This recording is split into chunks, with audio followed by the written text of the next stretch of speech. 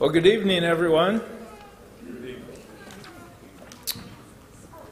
For those who don't know me, I'm John Lutz. I'm an elder here at Bethesda. And to be honest with you, I'm not really much of a preacher. My dad is. He's a really good preacher. But I did not get the same calling as my dad. But I will say, for almost the last 40 years, I've been a Bible study leader. And I remember the day in my room, 21 years of age, I had started going to InterVarsity Bible study and got really convicted. I needed to read the Bible every day. So I actually went, and this almost killed me. I went and I set my alarm clock for 20 minutes earlier so I could get up and read the Bible. And from that day till now, just about every day. And it's my lifeline. And I know for many of you, it's your lifeline. God's Word. Well, tonight we're going to talk about, I just want to be a sheep, and I don't want to be a hypocrite. I remember my kids singing this since they were little at family camp where we go every summer. Mike, you got a place up by 3 Lakes. Go up there and sing, I just want to be a sheep, ba, ba, ba, ba. So I've been thinking a lot about this and studying God's Word. What does it say about being a hypocrite? You know, we hear in our culture, you hear it all the time. The church is full of hypocrites. How many have ever heard somebody say that? Church is full of hypocrites. You know, it reminds me, there's a pastor, and he noticed there was a certain man who hadn't been in church for quite some time. He said, I need to connect with this guy. So he called him up, scheduled a coffee date. They went out to coffee, and they're talking about the weather, and they're talking about the Packers, and pretty soon it's almost time to go. And the pastor broaches the subject. He says, you know, it's been quite a while since you've been to church. We miss you. Why don't you come back? And the man said, well, Pastor, to be brutally honest with you, I quit going to church because the church is full of hypocrites. Well, the pastor didn't skip a beat. He said, well, friend, that's okay. There's always room for one more. Church is full of hypocrites. How many people have heard of ChatGPT? It's this new artificial intelligence website. And instead of like Google, where you type in a search request and that gives you all the websites that talk about whatever you're looking for, it's a little different. You type in a question, and it gives you an essay to answer your question. It's kind of interesting. It's kind of neat. So I went to ChatGPT, artificial intelligence, and I typed in, is the church full of hypocrites? And here's what it said. It was kind of interesting. It says, this is the computer speaking. As an AI language model, I cannot make sweeping generalizations about an entire group of people or organization. It's not fair to assume that everyone in a particular group or organization shares the same characteristics or behaves in the same way.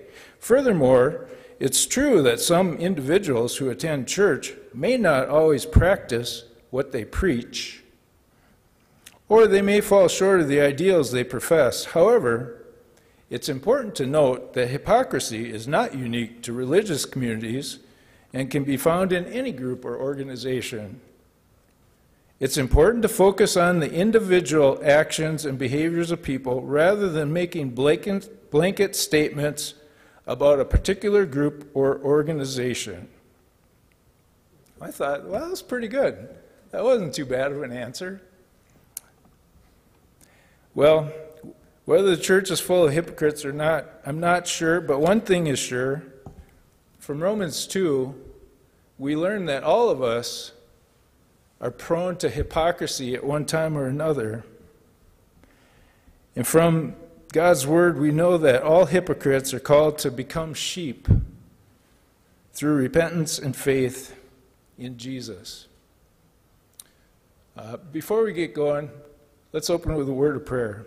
Heavenly Father, we just invite you into our gathering here tonight.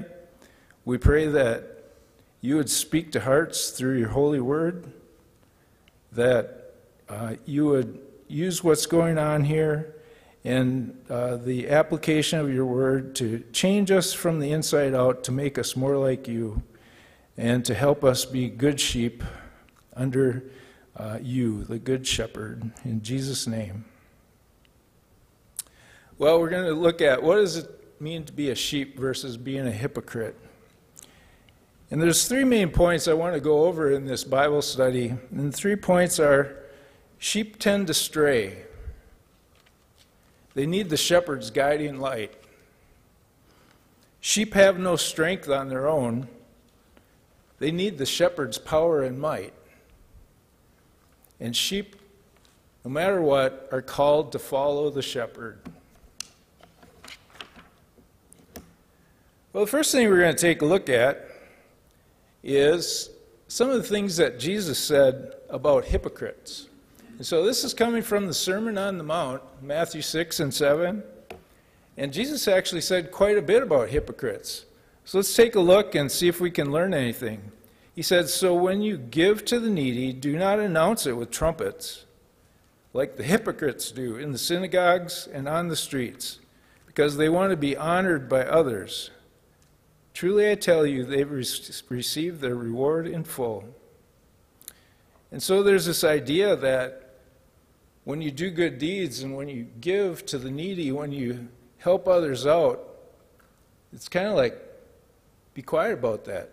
Don't brag about that. You know, if you're in church on Sunday, we started this Pressing On campaign to try and raise money to take care of our facility here. And we have the pledge cards that you can turn in, but we intentionally made them anonymous because, this is what Jesus said. Don't let your left hand know what your right hand's doing.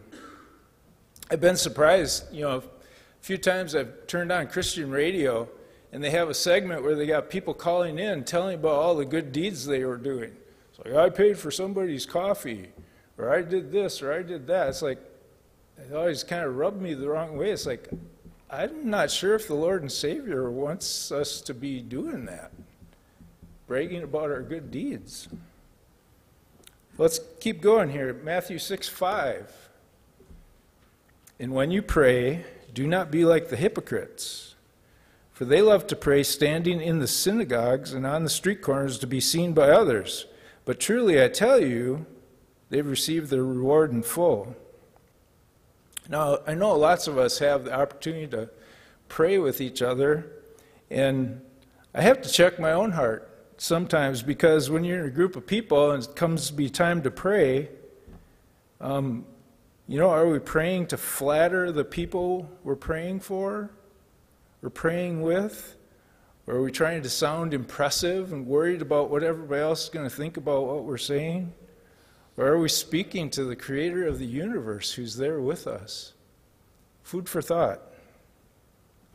The next one, Matthew 6:16, Jesus says, "When you fast, do not look somber like the hypocrites do, for they disfigure their faces to show others that they're fasting. And truly, I tell you, they've received their reward in full." I'm not sure how many of you fast. I'm not going to ask because I don't want to give you a chance to brag. But one thing's clear from this passage, in the Lord's eyes, putting on appearances is not real great. He doesn't want us to pretend we're something that we're not. It made me think, does the person you are on Sunday morning match the person you are at home or at work or at school? Here's the last one we're going to look at from the Sermon on the Mount. "Do not judge, or you too will be judged. For in the same way you judge others, you'll be judged, and with the measure you use, it will be measured to you. Why do you look at the speck of sawdust in your brother's eye and pay no attention to the plank in your own eye? How can you say to your brother, 'Let me take that speck out of your eye,' when all the time there's a plank in your own eye? You hypocrite!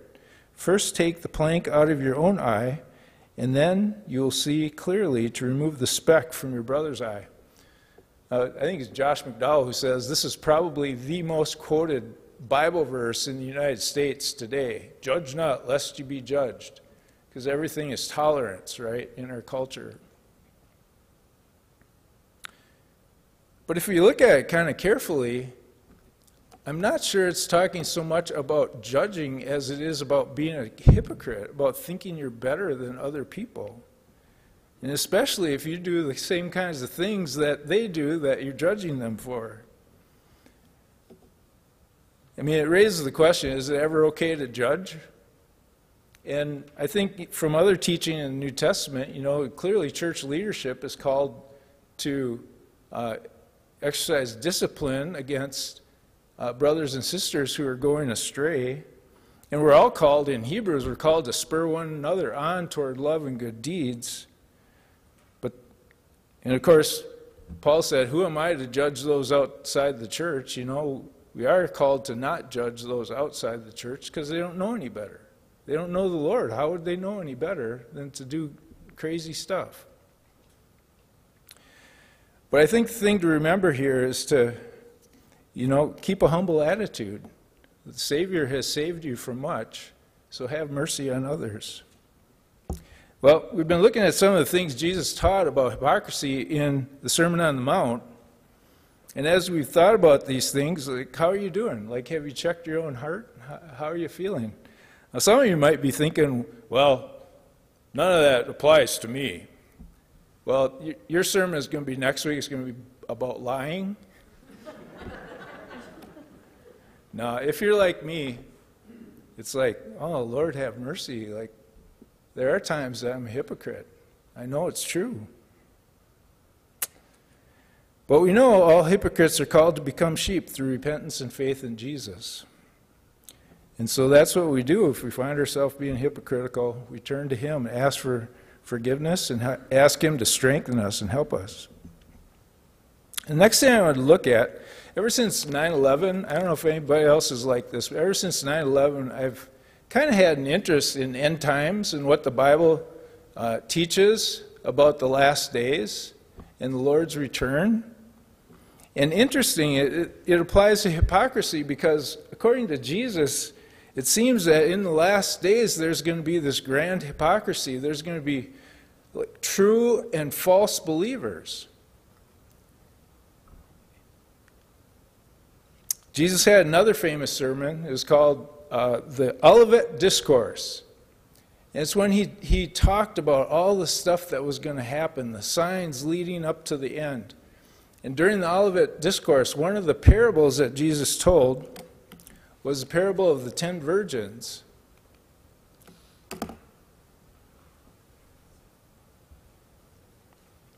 And so the 10 virgins are waiting for the bridegroom.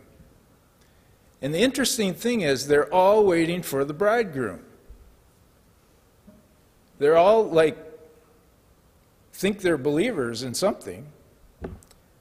But 5 of them ran out of oil for their lamps. So they begged the other ones, can you give us some oil? We ran out. No, we don't have enough. You're going to have to go find some. So the 5 that ran out went to go get some more oil. And while they went to get oil and were gone, the bridegroom comes and he goes into the wedding banquet with the 5 who had oil in their lamps. And the 5 who had to go find oil were left out. And it's a sobering thing when you consider that they're all waiting for the bridegroom. So the first question is, what do the lamps represent? And the second question is, what does the oil represent? And I've read a good many commentaries on this, and the most consensus about the lamps, it's the good deeds of the saints. And notice that both the true and false were doing good deeds, waiting for the bridegroom, doing good deeds. But half of them ran out of oil, so what's the oil? I think the simplest way to say it is the oil is Christ in us, the hope of glory. And if you think of the day of Pentecost, what was the fire?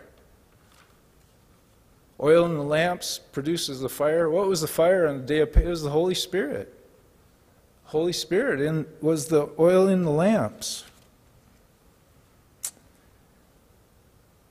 Sheep tend to stray. They need the shepherd's guiding light, the light of the Holy Spirit, to lead and guide them. There's also another interesting account by Paul where he predicts what the last days will be like. And this comes from 2 Timothy 3:1. He says, "But mark this, there will be terrible times in the last days. People will be lovers of themselves, lovers of money, boastful, proud, abusive, disobedient to their parents, ungrateful, unholy, without love, unforgiving, slanderous, without self-control, brutal, not lovers of the good, treacherous, rash, conceited, lovers of pleasure rather than lovers of God." Does any of this sound familiar in our culture? It kind of does to me. But here's the key thing that I wanted to point out. In verse 5 it says, it's on 2 pages here. No. There it is. "Having a form of godliness, but denying its power." So here again we see, they thought they were godly people, but they denied the power. So what is that all about? I mean, this is really interesting. In the end times, you got the virgins were waiting for the bridegroom, but they weren't right with the bridegroom. And now you got people who think they're godly, but they deny the power. What's missing? What's the power that they deny? Well, Romans 1:16 says, "For I'm not ashamed of the gospel, because it's the power of God that brings salvation to everyone who believes." And 1 Corinthians 1:18 says, "For the message of the cross is foolishness to those who are perishing, but to us who are being saved, it is the power of God." The gospel, Christ shedding his blood for our sins, calling us through repentance and faith to follow him. And in Acts 1, it also talks about power. And again, it says, "You will receive power when the Holy Spirit has come upon you, and you'll be my witnesses in Jerusalem, Judea, Samaria, and to the ends of the earth." And so sheep have no strength. They need, and it's really true, I mean, sheep don't have much power at all. They need the shepherd's power and might. In the last days, people will be deceived. A couple weeks ago, I noticed this interesting passage in 2 Thessalonians. And, you know, we've been talking about people who think they're right, but they're not right. And 2 Thessalonians talks about a grand deception that goes out. And if you look at, we'll read it. "The coming of the lawless one will be in accordance with how Satan works. He will use all sorts of displays of power through signs and wonders that serve the lie." And that's what I was thinking about. Signs and wonders that serve a lie. People are deceived. And so I was pondering this, is there anything in our times that this could be? Don't hear about too many miraculous things or whatever, but time out. Take a look at it from Paul's perspective. Look at our day and age. What if Paul saw this thing? And screen upon TV, upon movie theater, upon Best Buy, upon the internet, and all the stuff. And just think of all the false messages going out. There's a lot of good. I mean, yeah, there's good, and people are using it to spread the gospel. Awesome. But there's also a lot of false messages. So what is the lie? What could the lie be? Let me put it this way. If I asked you, what is the most prevalent belief system in our time, what would you say? It's not Christianity, for sure. I asked a few people this question. One person said Islam. One person said Mormonism. Another person said secular humanism. Now he's getting closer to something that I think is the prevailing belief system of our day. And what I would call it is radical self-ism. People are into themselves, putting themselves on the throne, demanding their rights.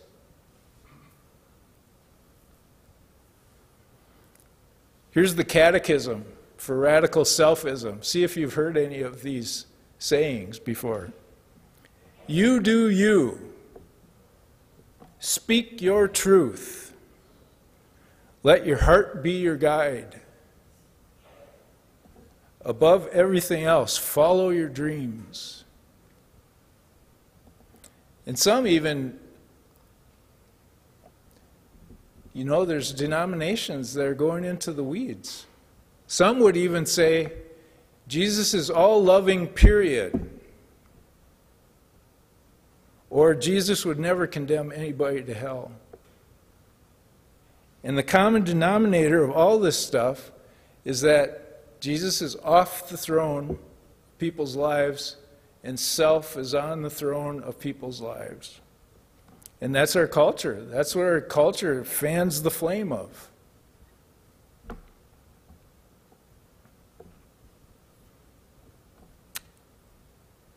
But Jesus calls us to a different way. The Bible says, if you confess with your mouth, Jesus is what? Jesus is my best buddy? My get out of jail free card? No, Jesus is Lord. I'm not Lord, He's Lord. And He calls us to deny yourself and take up your cross and come follow me. He calls us to offer our bodies as living sacrifices, to quit conforming to the patterns of this world. And Paul kind of sums this all up. Do you see the juxtaposition, the radical selfism versus the way of the cross? I mean, it couldn't be any more different.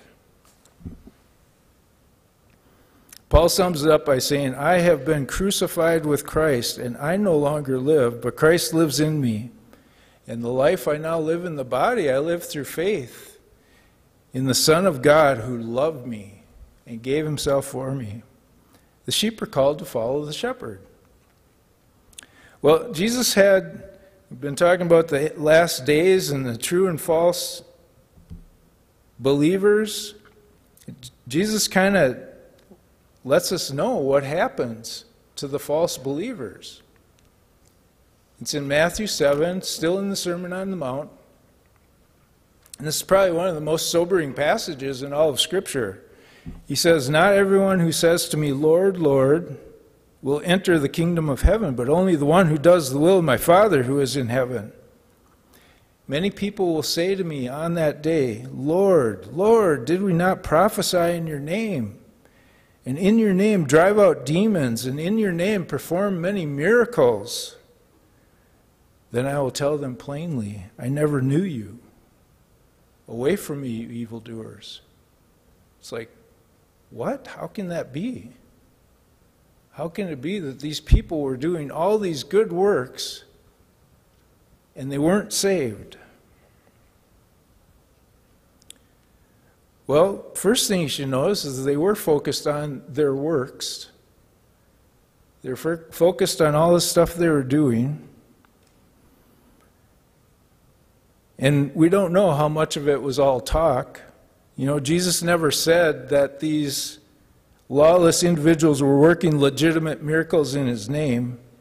He just quoted what they were saying, what they came and said to Him.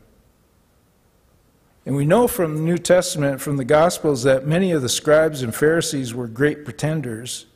They honored God with their lips, but their hearts were a million miles away from Him. I know I have an uncle who just left his mainline church because for the last X number of years, they've been preaching radical selfism and not the gospel of Jesus Christ. One other thing I wanted to point out about these people crying, Lord, Lord, notice what they're missing. They talk about their works. Where do they talk about faith? There's nothing about faith. Jesus said, the work of God is this, to believe in the one He sent. There's also no mention of the Bible, God's Word. It's so important to us, and in this church, Jesus said, "Remain in me and let my words remain in you." No mention of it from these people.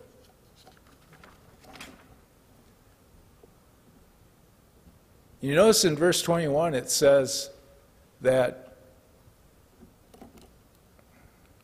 I didn't know how these were going to get split out, so I'll just read it to you. It says, "Only the one who does the will of my Father who is in heaven will enter the kingdom."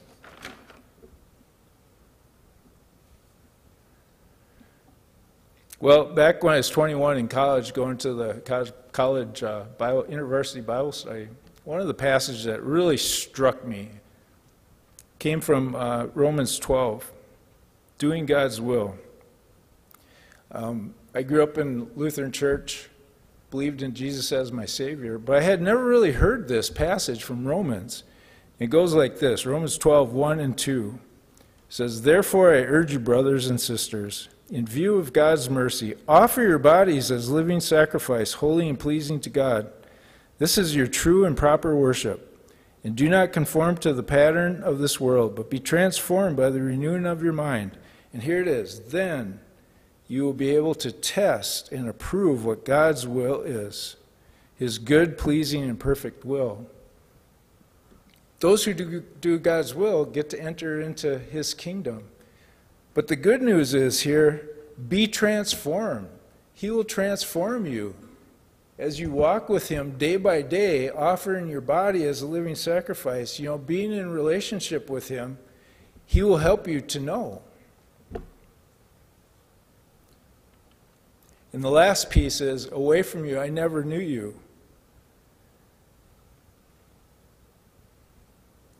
You can know about Jesus and not know Jesus. Well, tonight we've been talking about what does it look like to be a sheep versus being a hypocrite. And we talked about three things. Sheep are called to follow the shepherd.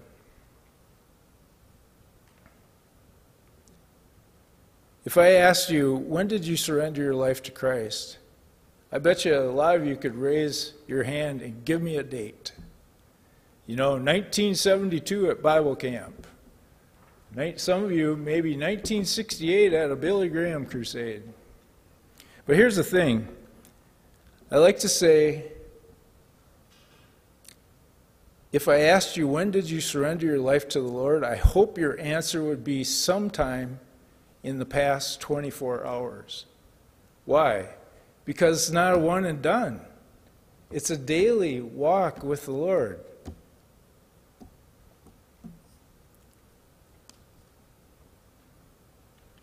Second Corinthians 5, "He died for all, that those who live should no longer live for themselves, but for him who died for them and was raised again." The second thing about sheep we talked about is sheep tend to stray. They need the shepherd's guiding light. And so, what are the signs of the Holy Spirit in you? Lutherans sometimes struggle with this. I don't really understand the Holy Spirit too much. But let me just encourage you. Do you believe? Do you believe in Jesus? Do you believe in God's Word? Do you believe the Bible? That comes from the Holy Spirit helping you to understand. It's foolishness to people who don't know the Lord. Do you feel sorry for your sins? The Holy Spirit brings conviction. That's his working in you. If you look back over the course of your life, have you seen the fruit of the Spirit? Have you seen God working that in you? Love and joy and peace and patience, kindness, goodness, faithfulness, gentleness, self-control. Has he been working that in your life? That's evidence of the Holy Spirit. And here's the kicker. We've been talking about hypocrites. A true hypocrite never thinks he's a hypocrite. So if the course of the talk tonight you've felt a little bit of conviction of being a hypocrite, that's the Holy Spirit at work in your life. And the last point about sheep was that sheep have no strength. They need the shepherd's power and might. And over the course of the last year, I've been really looking for encouragement, finding the places in God's Word where it doesn't say, get out there and emulate Jesus in your own strength and try to work really hard. I can't do that. I fall short so many times trying to do that. I look for the places where it says, God will help you. He will help you. He'll help you. That's what gives me encouragement. He'll help us to do it. And here's a great one. So I'm going to end with this, and it's from Ephesians 3. Paul's praying for the Ephesian people, and he says, I pray that out of his glorious riches, he may strengthen you with power through his Spirit in your inner being, so that Christ may dwell in your hearts through faith. And I pray that you, being rooted and established in love, may have power together with all the Lord's holy people to grasp how wide and long and high and deep is the love of Christ, to know this love that surpasses knowledge, that you may be filled to the measure of all the fullness of God. And that's my prayer for all of us tonight, that we would experience the Lord's love and power in our hearts and in our lives, that he would help us. Not that we would just try to be good sheep, but that he would fill us and help us to do that. So let's pray. Heavenly Father, as we've looked at your word tonight, we just pray that you would apply it to our hearts. We pray that you would truly dwell in our hearts through faith, that you would strengthen our inner beings by the power of your Spirit, that we may follow you day by day, and that you may use us to do many good things. I know you have jobs for all of us to do, so give us eyes to see what it is that you'd have us to do, and give us your energy working within us to have the heart to do them. In Jesus' name I pray, amen.